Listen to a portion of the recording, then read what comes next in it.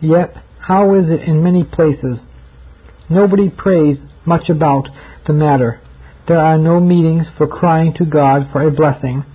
The minister never encourages the people to come and tell him about the work of grace in their souls. Verily, verily, I say unto you, he has his reward. He gets what he asks for. He receives what he expected. His master gives him his penny, but nothing else. The command is, open thy mouth wide, and I will fill it. And here we sit with closed lips, waiting for the blessing. Open your mouth, brother, with full expectation, a firm belief, and according to your faith, so shall it be unto you. That is the essential point. You must believe in God and His gospel if you are to be a winner of souls. Some other things may be omitted, but this matter of faith must never be. It is true that God does not always measure His mercy by our unbelief, for He has to think of other people as well as of us.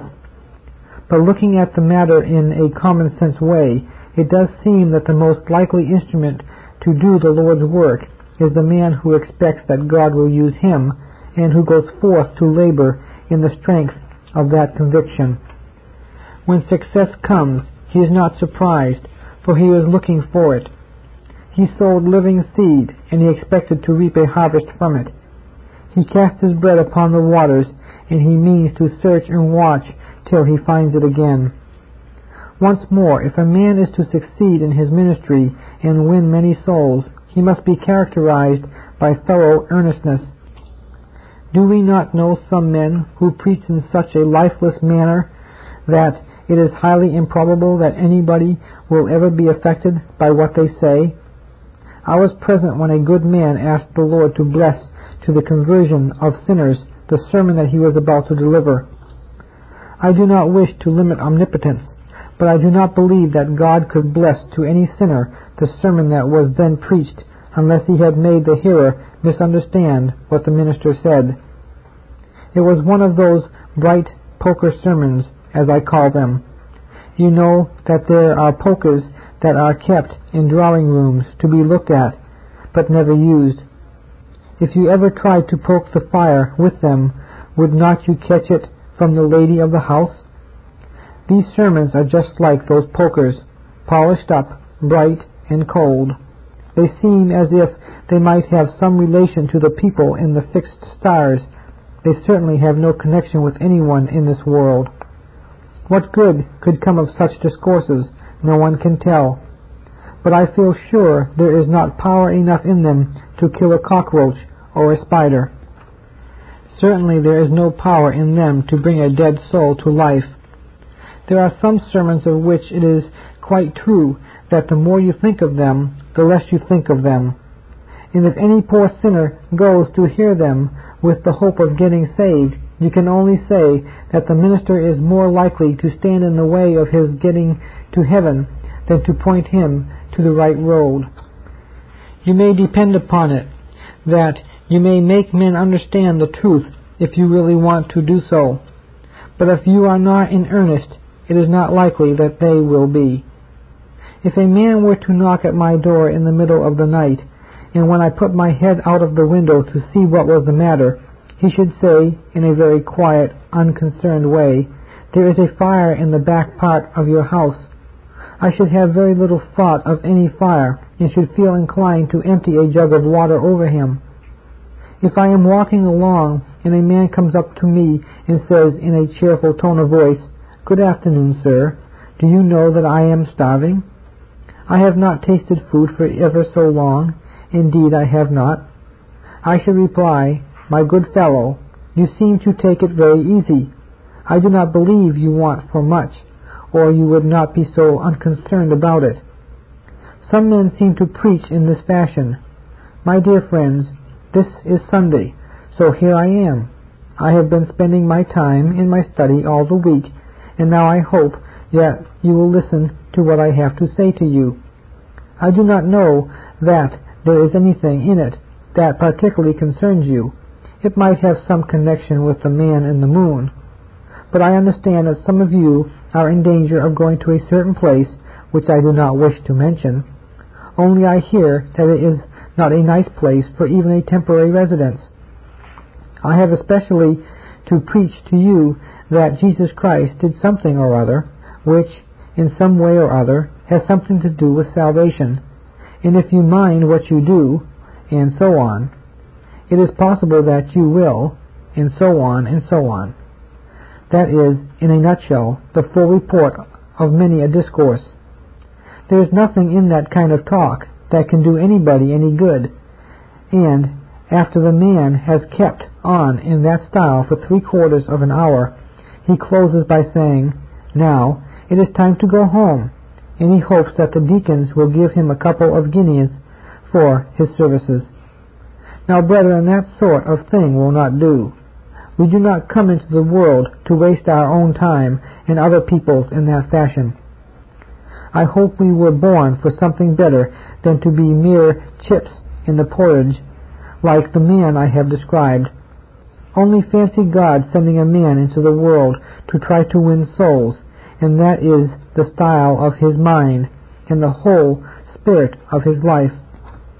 There are some ministers who are constantly being knocked up with doing nothing.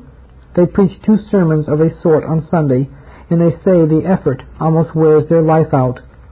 And they go and give little pastoral visitations, which consist in drinking a cup of tea and talking small gossip.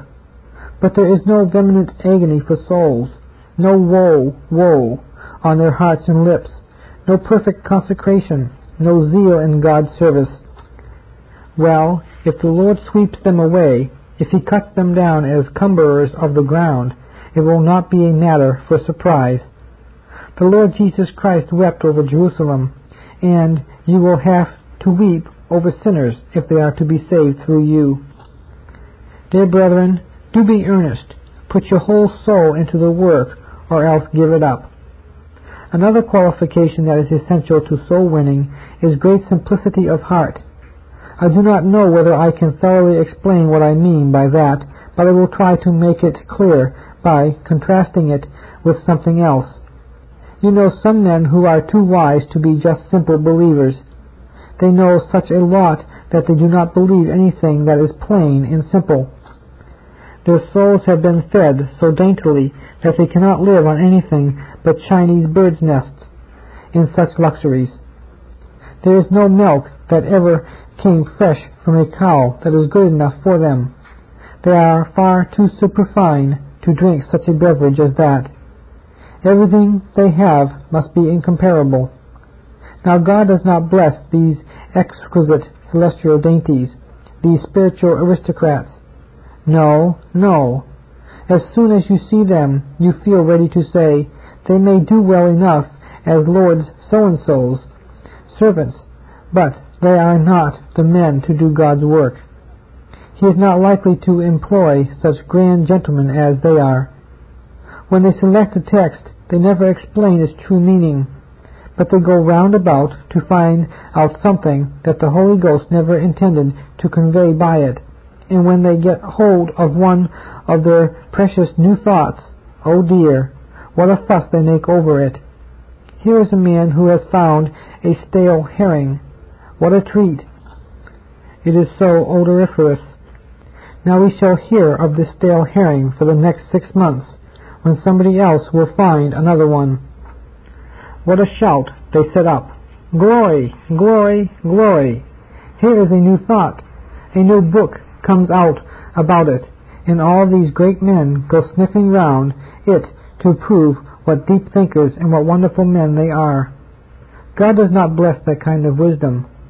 By simplicity of heart, I mean that a man evidently goes into the ministry for the glory of God and the winning of souls and nothing else. There are some men who would like to win souls and glorify God if it could be done with due regard to their own interests. They would be delighted, oh yes, certainly, very pleased indeed, to extend the kingdom of Christ, if the kingdom of Christ would give full play to their amazing powers. They would go in for soul winning if it would induce people to take the horses out of their carriage and drag them in triumph to the street. They must be somebody. They must be known. They must be talked about. They must hear people say, What a splendid man that is! Of course they give God the glory after they have sucked the juice out of it, but they must have the orange themselves first. Well, if you know, there is that sort of spirit even among ministers, and God cannot endure it. He is not going to have a man's leavings. He will have all the glory or none at all. If a man seeks to serve himself, to get honor to himself, instead of seeking to serve God and honor Him alone, the Lord Jehovah will not use that man. A man is to be used by God must just believe that what he is going to do is for the glory of God, and he must work for no other motive. When outsiders go to hear some preachers, all that they remember is that they were capital actors. But here is a very different kind of man. After they have heard him preach, they do not think about how he looked or how he spoke, but about the solemn truths he uttered. Another man keeps rolling out what he has to tell in such a fashion that those who listen to him say to one another, "Do you not see that he lives by his preaching? He preaches for his living." I would rather hear it said, "That man said something in his sermon that made many of the people think less of him. He uttered most distasteful statements. He did nothing but drive at us with the word of the Lord all the while that he was preaching. His one aim was to bring us to repentance and faith in Christ." That is the kind of man whom the Lord delights to bless. I like to see men like some before me here, to whom I have said, "Here you are, earning a good salary and likely to raise to a position of influence in the world. If you give up your business and come into the college, you will very likely be a poor Baptist minister all your life." And they have looked up and said, "I had sooner starve and win souls than spend my life in any other calling." Most of you are that kind of men. I believe you all are. There must never be an eye to the glory of God and the fat of sheep. It must never be God's glory and your own honor and esteem among men. It will not do. No, not even if you preach to please God and Jemima. It must be God's glory alone, nothing less and nothing else, not even Jemima. As the limpet to the rock, so is she to the minister. But it will not do for him even to think of pleasing her. With true simplicity of heart, he must seek to please God, whether men and women are pleased or not. Lastly, there must be a complete surrender of yourself to God, in this sense, that from this time you wish to think, not of your own thoughts, but God's thoughts, and that you determine to preach not anything of your own invention, but God's word, and further, that you resolve not even to give out that truth in your own way, but in God's way. Suppose you read your sermons, which is not very likely. You desire not to write anything but what shall be entirely according to the Lord's mind. When you get hold of a fine big word, you ask yourself whether it is likely to be a spiritual blessing to your people, and if you think it would not, you leave it out. Then there is that grand bit of poetry that you could not understand. You felt that you could not omit that. But when you asked whether it was likely to be instructive to the rank and file of your people, you were obliged to reject it. You must stick those gems that you found on a literary dust heap into the coronet of your discourse, if you want to show the people how industrious you have been. But if you desire to leave yourself entirely in God's hands, it is probable that you will be led to make some very simple statement, some trite remark, something with which everybody in the congregation is familiar. If you feel moved to put that into the sermon, put it in by all means, even if you have to leave out the big words and the poetry and the gems, for it may be that the Lord will bless that simple statement of the gospel to some poor sinner who is seeking the Savior. If you yield yourself thus unreservedly to the mind and will of God, by and by, when you get out into the ministry, you will sometimes be impelled to use a strange expression or to offer an odd prayer, which at the time may have a queer look even to yourself. But it will be all explained to you afterwards when someone comes to tell you that he never understood the truth until you put it that day in such an unusual way. You will be more likely to feel this influence if you are thoroughly prepared to study in prayer for your work in the pulpit. And I urge you always to make all due preparation, and even to write out in full what you think you ought to say, but not to go and deliver it by heart, like a Paul parrot, repeating what it has been taught. For if you do that, you will certainly not be leaving yourself to the guidance of the Holy Spirit.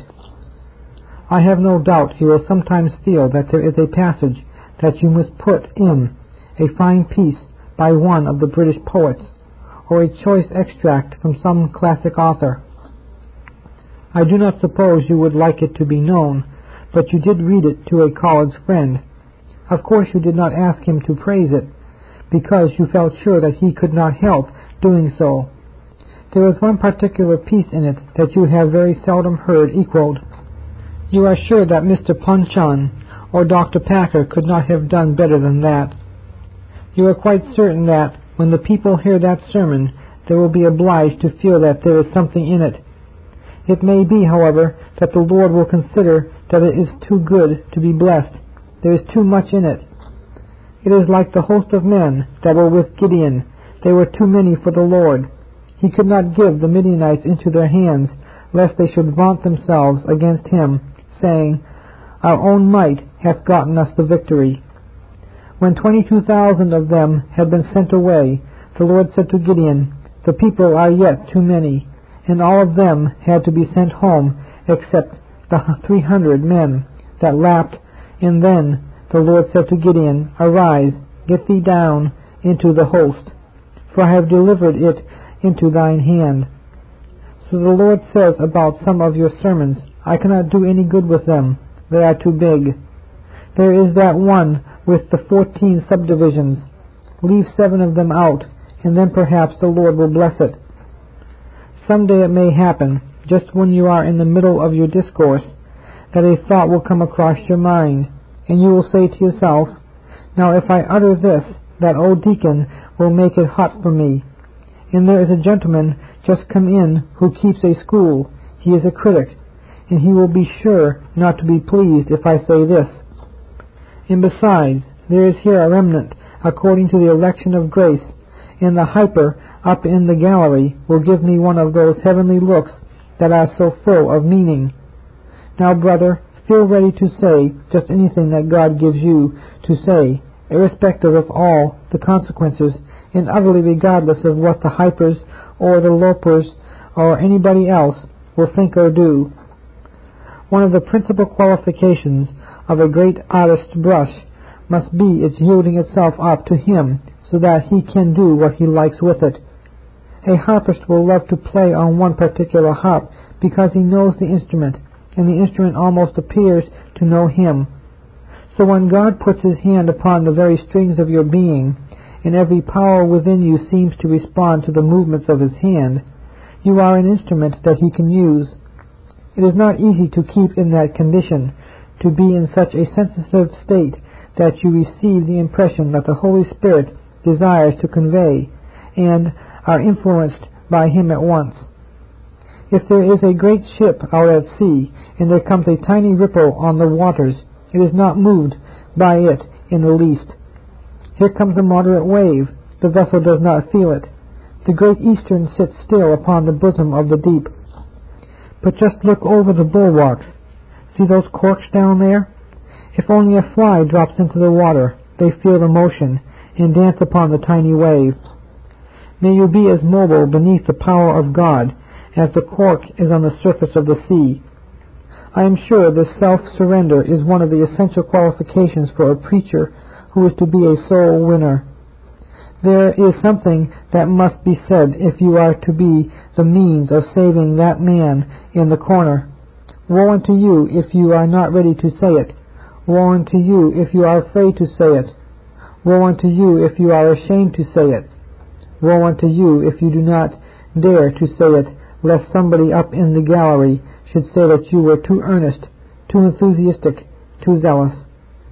These 7 things, I think, are the qualifications Godward which would strike the mind of any of you if you try to put yourself into the position of the Most High and considered what you would wish to have in those whom you employed in the winning of souls. May God give us all these qualifications for Christ's sake. Amen. Chapter 3, page 22. Qualifications for soul winning, manhood. You remember, brethren, that on the last occasion when I gave you a lecture on soul winning, I spoke of the qualifications Godward that would fit a man to be a soul winner. And I tried to describe to you the kind of man that the Lord was most likely to use in the winning of souls. This afternoon I propose to take as my subject the characteristics of a soul winner, manhood. I might almost mention the very same points that I enumerated before as being those which will best tell manhood, for I do think that those qualities that commend themselves to the notice of God as being most adapted to the end He desires, are also likely to be approved by the object acted upon, that is, the soul of man. There have been many men in the world who have not been at all adapted for this work. And first, let me say that an ignoramus is not likely to be much of a soul winner. A man who only knows that he is a sinner and that Christ is a Savior may be very useful to others in the same condition as himself, and it is his duty to do the best he can with what little knowledge he possesses. But on the whole, I should not expect such a man to be very largely used in the service of God. If he had enjoyed a wider and deeper experience of the things of God, if he had been in the highest sense a learned man, because, taught of God, he could have used his knowledge for the good of others. But being to a great extent ignorant of the things of God himself, I do not see how he can make them known to other people. Truly there must be some light in that candle which is to lighten men's darkness, and there must be some information in that man who is to be a teacher of his fellows. The man who is almost or altogether ignorant, whatever will he has to do good, must be left out of the race of great soul winners. He is disqualified from even entering the lists, and therefore let us all ask, brethren, that we may be well instructed in the truth of God, that we may be able to teach others also. Granted that you are not of the ignorant class to which I have been referring, but supposing that you are well instructed in the best of all wisdom, what are the qualities that you must have towards men if you are to win them for the Lord? I should say there must be about us an evident sincerity, not only sincerity, but such sincerity that it shall be manifest at once to anyone who honestly looks for it. It must be quite clear to your hearers that you have a firm belief in the truths that you are preaching. Otherwise, you will never make them believe them. Unless they are convinced beyond all question that you do believe these truths yourself, there will be no efficacy and no force in your preaching. No one must suspect you of proclaiming to others what you do not fully believe in yourself. If it should ever be so, your work will be of no effect. All who listen to you ought to be conscious that you are exercising one of the noblest crafts and performing one of the most sacred functions that ever fell to the lot of man. If you have only a feeble appreciation of the gospel you profess to deliver, it is impossible for those who hear your proclamation of it to be greatly influenced by it. I heard it asked the other day of a certain minister, did he preach a good sermon? No, not in the slightest degree. Was it not a good sermon? Again came the first answer. What he said was very good. What do you mean? Why did you not profit by the sermon if what the preacher said was very good? This was the explanation that the listener gave. I did not profit by the discourse because I did not believe in the man who delivered it. He was simply an actor performing a part.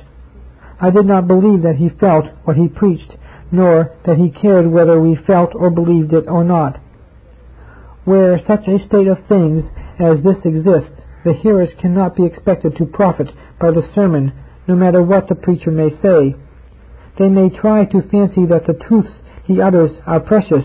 They may resolve that they will feed upon the provision whosoever may set the dish before them.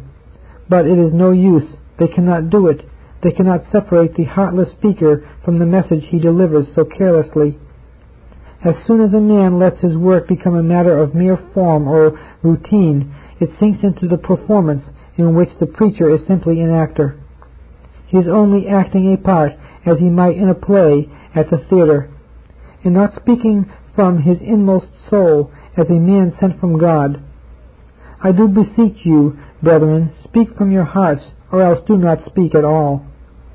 If you can be silent, be silent. But if you must speak for God, be thoroughly sincere about it. It would be better for you to go back to business and weigh butter or sell reels of cotton or do anything rather than pretend to be ministers of the gospel unless God has called you to the work. I believe that the most damnable thing a man can do is to preach the gospel merely as an actor and to turn the worship of God into a kind of theatrical performance. Such a caricature is more worthy of the devil than of God. Divine truth is far too precious to be made the subject of such mockery. You may depend upon it that when the people once suspect that you are insincere, they will never listen to you except with disgust, and that they will not be at all likely to believe your message if you give them cause to think that you do not believe it yourselves. I hope I am not wrong in supposing that all of us are thoroughly sincere in our Master's service. So I will go on to what seems to be to me the next qualification manwood for soul winning, and that is evident earnestness. The command to the man who would be a true servant of the Lord Jesus Christ is, Thou shalt love the Lord thy God with all thy heart, and with all thy soul, and with all thy strength, and with all thy mind. If a man is to be a soul winner, there must be in him intensity of emotion as well as sincerity of heart. You may preach the most solemn warnings and the most dreadful threatenings in such an indifferent or careless way that no one will be in the least affected by them, and you may repeat the most affectionate exhortations in such a half-hearted manner that no one will be moved either to love or fear. I believe, brethren, that for soul winning there is more in this matter of earnestness than in almost anything else. I have seen and heard some who were very poor preachers who yet brought many souls to the Savior through the earnestness which they delivered their message. There is positively nothing in their sermons until the provision merchant used them to wrap around his butter. Yet those feeble sermons brought many to Christ. It was not what the preachers said so much as how they said it that carried conviction to the hearts of their hearers.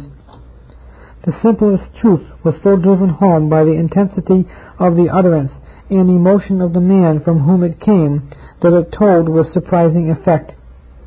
If any gentleman here would present me with a cannon-ball, say one weighing 50 or 100 pounds, and let me roll it across the room, and another would entrust me with a rifle ball and a rifle out of which I could fire it, I know which would be the most effective of the two.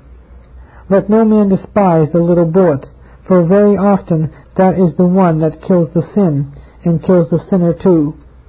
So, brethren, it is not the bigness of the words you utter, it is the force with which you deliver them that decides what is to come of the utterance.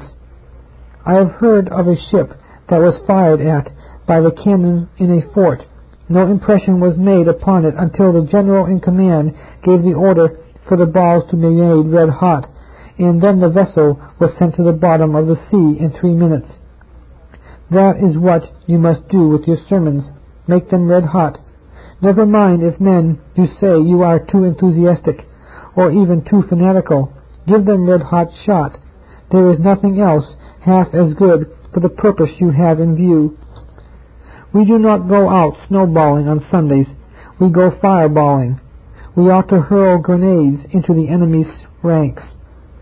What earnestness our theme deserves.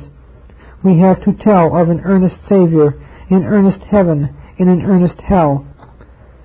How earnest we ought to be when we remember that our work we have to deal with souls that are immortal, with sin that is eternal in its effect, with pardon that is infinite, and with terrors and joys that are to last forever and ever. A man who is not in earnest when he has such a theme as this, can he possess a heart at all? Could one be discovered even with a microscope? If he were dissected, probably all that could be found would be a pebble, a heart of stone, or some other substance equally incapable of emotion. I trust that when God gave us hearts of flesh for ourselves, He gave us hearts that could feel for other people also. These things being taken for granted, I should say next that it is necessary for a man who is to be a soul winner that he should have an evident love to his hearers. I cannot imagine a man being a winner of souls when he spends most of his time in abusing his congregation, in talking as if he hated the very sight of them. Such men seem happy only when they are emptying vials of wrath over those who have the unhappiness of listening to them. I heard of a brother preaching from the text, "A certain man went down from Jerusalem to Jericho and fell among thieves." He began his discourse thus: "I do not say that this man came to the place where we are, but I do know another man who did come to this place and fell among thieves." You can easily guess what would be the result of such vitriol throwing. I know of one who preached from the passage, "And Aaron held his peace," and one who heard him said that the difference between him and Aaron was that Aaron held his peace and the preacher did not. But on the contrary, he raved at the people with all his might. You must have a real desire for the good of the people if you are to have much influence over them. Why, even dogs and cats love the people who love them, and human beings are much the same as these dumb animals. People very soon get to know when a cold man gets into the pulpit, one of those who seem to have been carved out of a block of marble. There have been one or two of our brethren of that kind, and they have never succeeded anywhere. When I have asked the cause of their failure, in each case the reply has been, "He is a good man, a very good man. He preaches well, very well, but still we do not get on with him." I have asked, "Why do you not like him?" The reply has been, "Nobody ever did like him." Is he quarrelsome? Oh dear no, I wish he would make a row. I try to find out what the drawback is, for I am very anxious to know, and at last someone says, "Well, sir, I do not think he has any heart, or at least he does not preach and act as if he had any." It is very sad when the failure of any ministry is caused by want of heart. You ought to have a great big heart, like the harbor at Portsmouth or Plymouth, so that all the people in your congregation could come and cast anchor in it and feel that they were under the lee of a great rock. Do you not notice that men succeed in the ministry and win souls for Christ just in proportion as they are men with large hearts? Think, for instance, of Dr. Brock. There was a mass of a man, one who had bowels of compassion.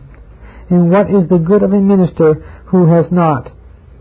I do not hold up the accumulation of flesh as an object worthy of your attainment, but I do say that you must have big hearts if you are to win men to Jesus. You must be great hearts if you are to lead many pilgrims to the celestial city. I have seen some very lean men who said that they were perfectly holy, and I could almost believe that they could not sin, for they were like old bits of leather. There did not appear to be anything in them that was capable of sinning. I met one of these perfect brethren once, and he was just like a piece of seaweed. There was no humanity in him. I like to see a trace of humanity somewhere or other about a man, and people in general like it too. They get on better with a man who has some human nature in him. Human nature in some aspects is an awful thing, but when the Lord Jesus Christ took it and joined his own divine nature to it, he made a grand thing of it, and human nature is a noble thing when it is united to the Lord Jesus Christ.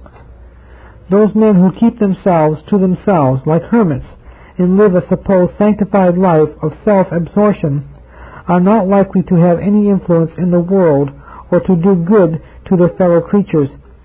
You must love the people and mix with them if you are to be of service to them. There are some ministers who really are much better men than others, yet they do not accomplish so much good as those who are more human, those who go and sit down with the people and make themselves as much as possible at home with them. You know, brethren, that it is possible for you to appear to be just a wee bit too good, so that people will feel that you are altogether transcendental beings and fitter to preach to angels and cherubim and seraphim than to the fallen sons of Adam. Just be men among men, keeping yourselves clear of all their faults and vices, but mingling with them in perfect love and sympathy, and feeling that you would do anything in your power to bring them to Christ, so that you might even say with the Apostle Paul, "Though I be free from all men, yet have I made myself servant to all, that I might gain the more. And unto the Jews I became as a Jew, that I might gain the Jews. To them that are under the law, as under the law, that I might gain them that are under the law. To them that are without the law, as without the law, being not without the law to God, but under the law of Christ, that I might gain them that are without the law. To the weak became I as weak, that I might gain the weak. I am made all things to all men, that I might by all means save some." The next qualification manward for soul winning is evident unselfishness. A man ceases to bring men to Christ as soon as he becomes known as a selfish man. Selfishness seems to be ingrained in some people. You see it at the table at home, in the house of God, everywhere. When such individuals come to deal with a church and congregation, their selfishness soon manifests itself. They mean to get all they can, although in the Baptist ministry they do not often get much. I hope each of you, brethren, will be willing to say, "Well, let me have but food and raiment, and I will therewith be content." If you try to put the thought of money altogether away from you, the money will often come back to you doubled. But if you seek to grab and grasp all, you will very likely find that it will not come to you at all. Those who are selfish in the matter of salary will be the same in everything else. They will not want their people to know anybody who can preach better than themselves, and they cannot bear to hear of any good work going on anywhere except in their own chapel. If there is a revival in another place and souls are being saved, they say with a sneer, "Oh yes, there are many converts, but what are they? Where will they be in a few months' time?" They think far more of their own gain of one new member per year than of their neighbor's 100 at one time. If your people see that kind of selfishness in you, you will soon lose power over them. If you make up your own mind that you will be a great man, whoever has to be thrust on one side, you will go to the cats as sure as you are alive. What are you, my dear brother, that people should all bow down and worship you, and think that in all the world there is none beside you? I tell you what it is. The less you think of yourself, the more people will think of you. And the more you think of yourself, the less will people think of you. If any of you have any trace of selfishness about you, pray get rid of it at once, or you will never be fit instruments for the winning of souls for the Lord Jesus Christ. Then I am sure that another thing that is wanted in a soul winner is holiness of character. It is no use talking about the higher life on Sundays and then living the lower life on the weekdays. A Christian minister must be very careful not only to be innocent of actual wrongdoing, but not to be a cause of offense to the weak ones of the flock. All things are lawful, but all things are not expedient. We ought never to do anything that we judge to be wrong, but we ought also to be willing to abstain from things which might not be wrong in themselves, but which might be an occasion of stumbling to others. When people see that we not only preach about holiness, but that we ourselves are holy men, they will be drawn toward holy things by our character as well as by our preaching. I think also that if we are to be soul winners, there must be about us a seriousness of manner. Some brethren are serious by nature. There was a gentleman in a railway carriage some time ago who overheard a conversation between two of the passengers.